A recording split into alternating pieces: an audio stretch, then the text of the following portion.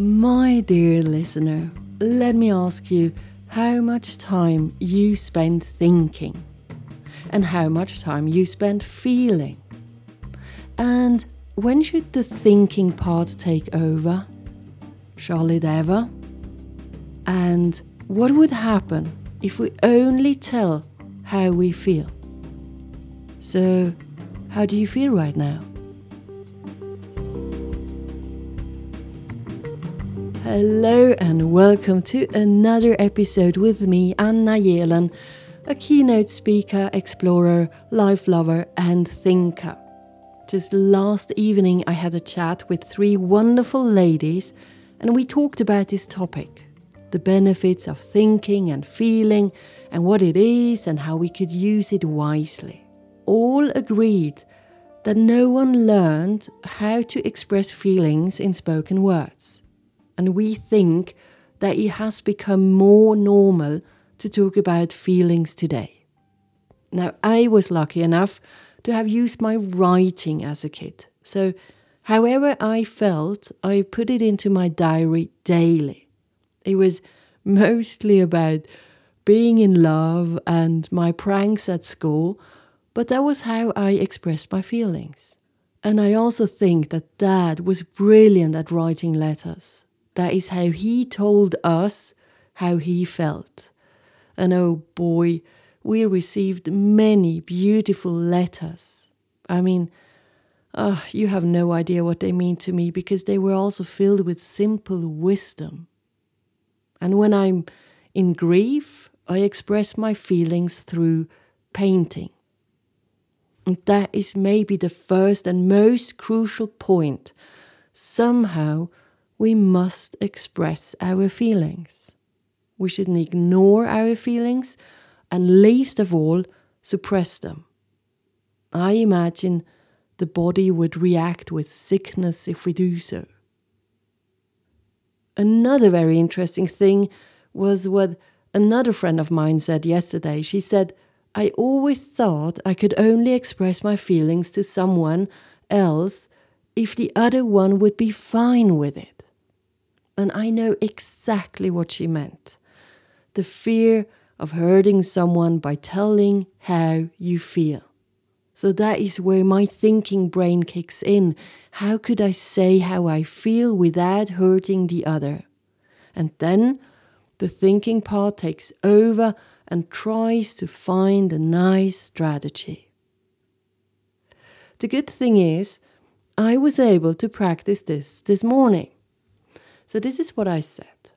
I said, look, I might hurt you with what I will say, and maybe not, but this is how I feel.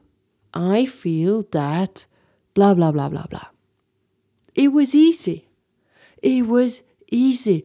I didn't overthink. I only went into how do I feel about this? Yeah. I don't know about you. But let me ask you again, how much time do you spend thinking? And of course, there is nothing wrong with thinking. I am a thinker and I genuinely love it. I also know that it is absolutely exaggerated. I tend to overthink in areas where I should let my feelings tell the truth. And that's why I started tackling this.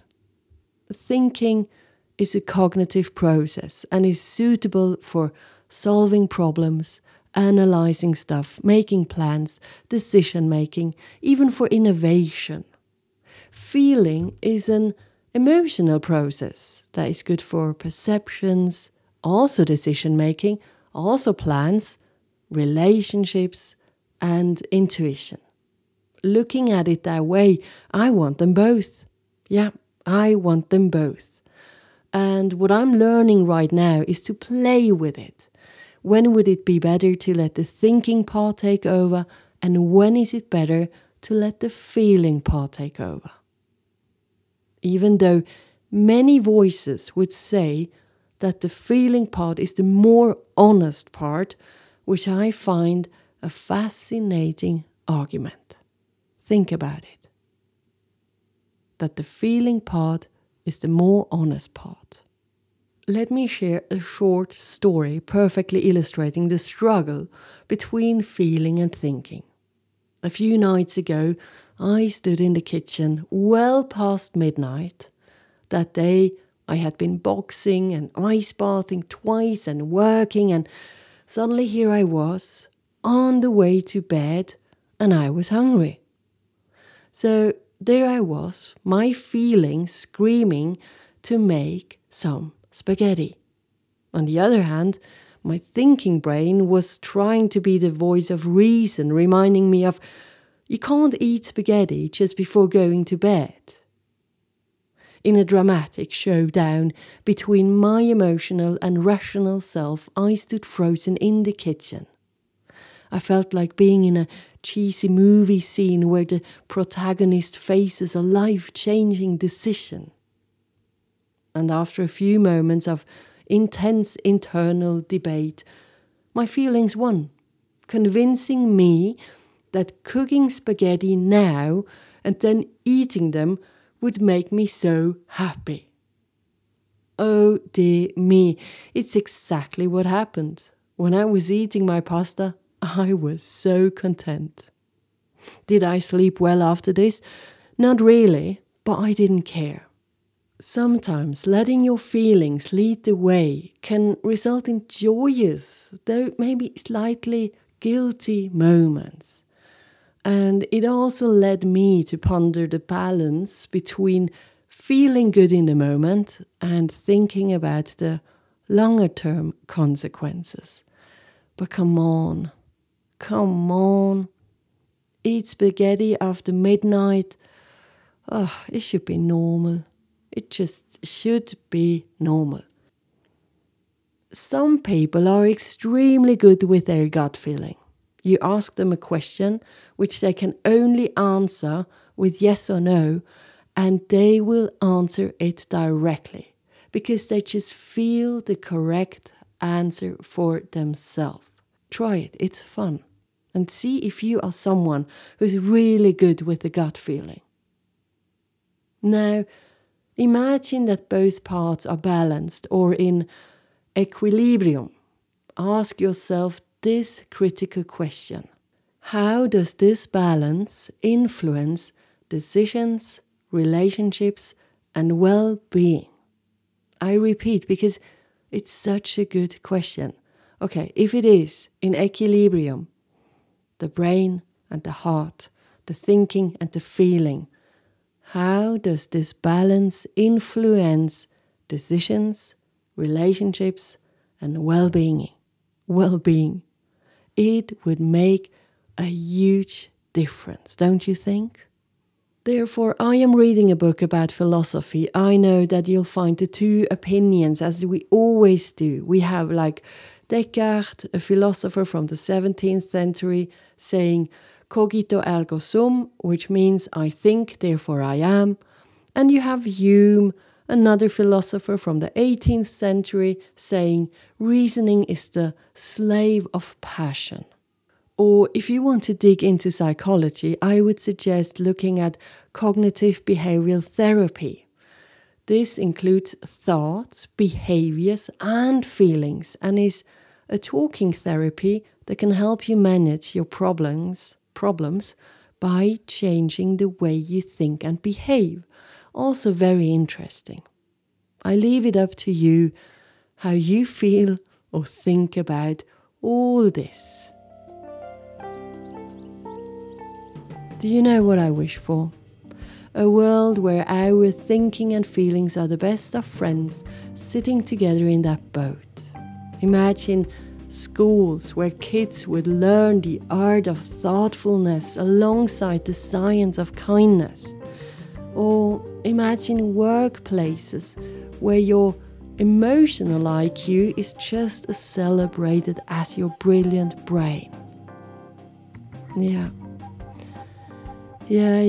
Let's sprinkle a little bit of this magic into our worlds.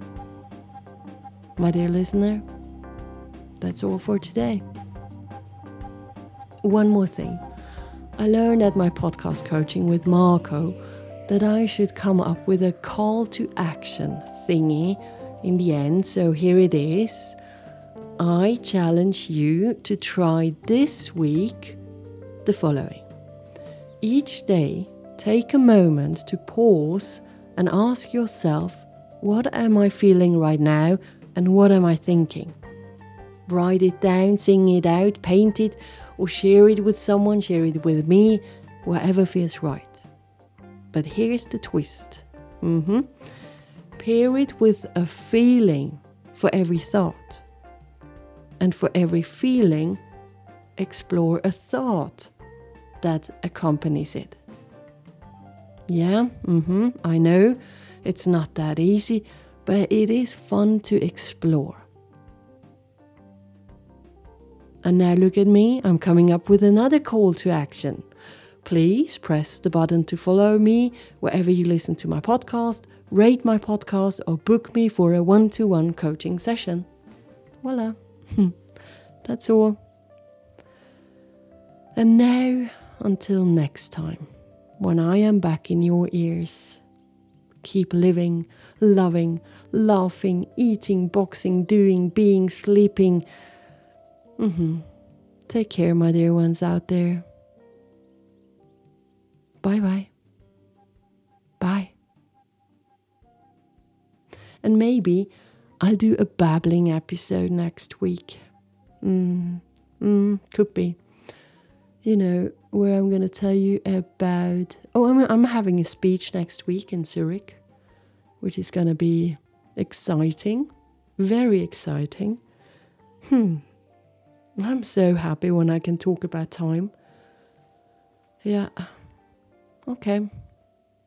That's all. Bye. Take care. Bye.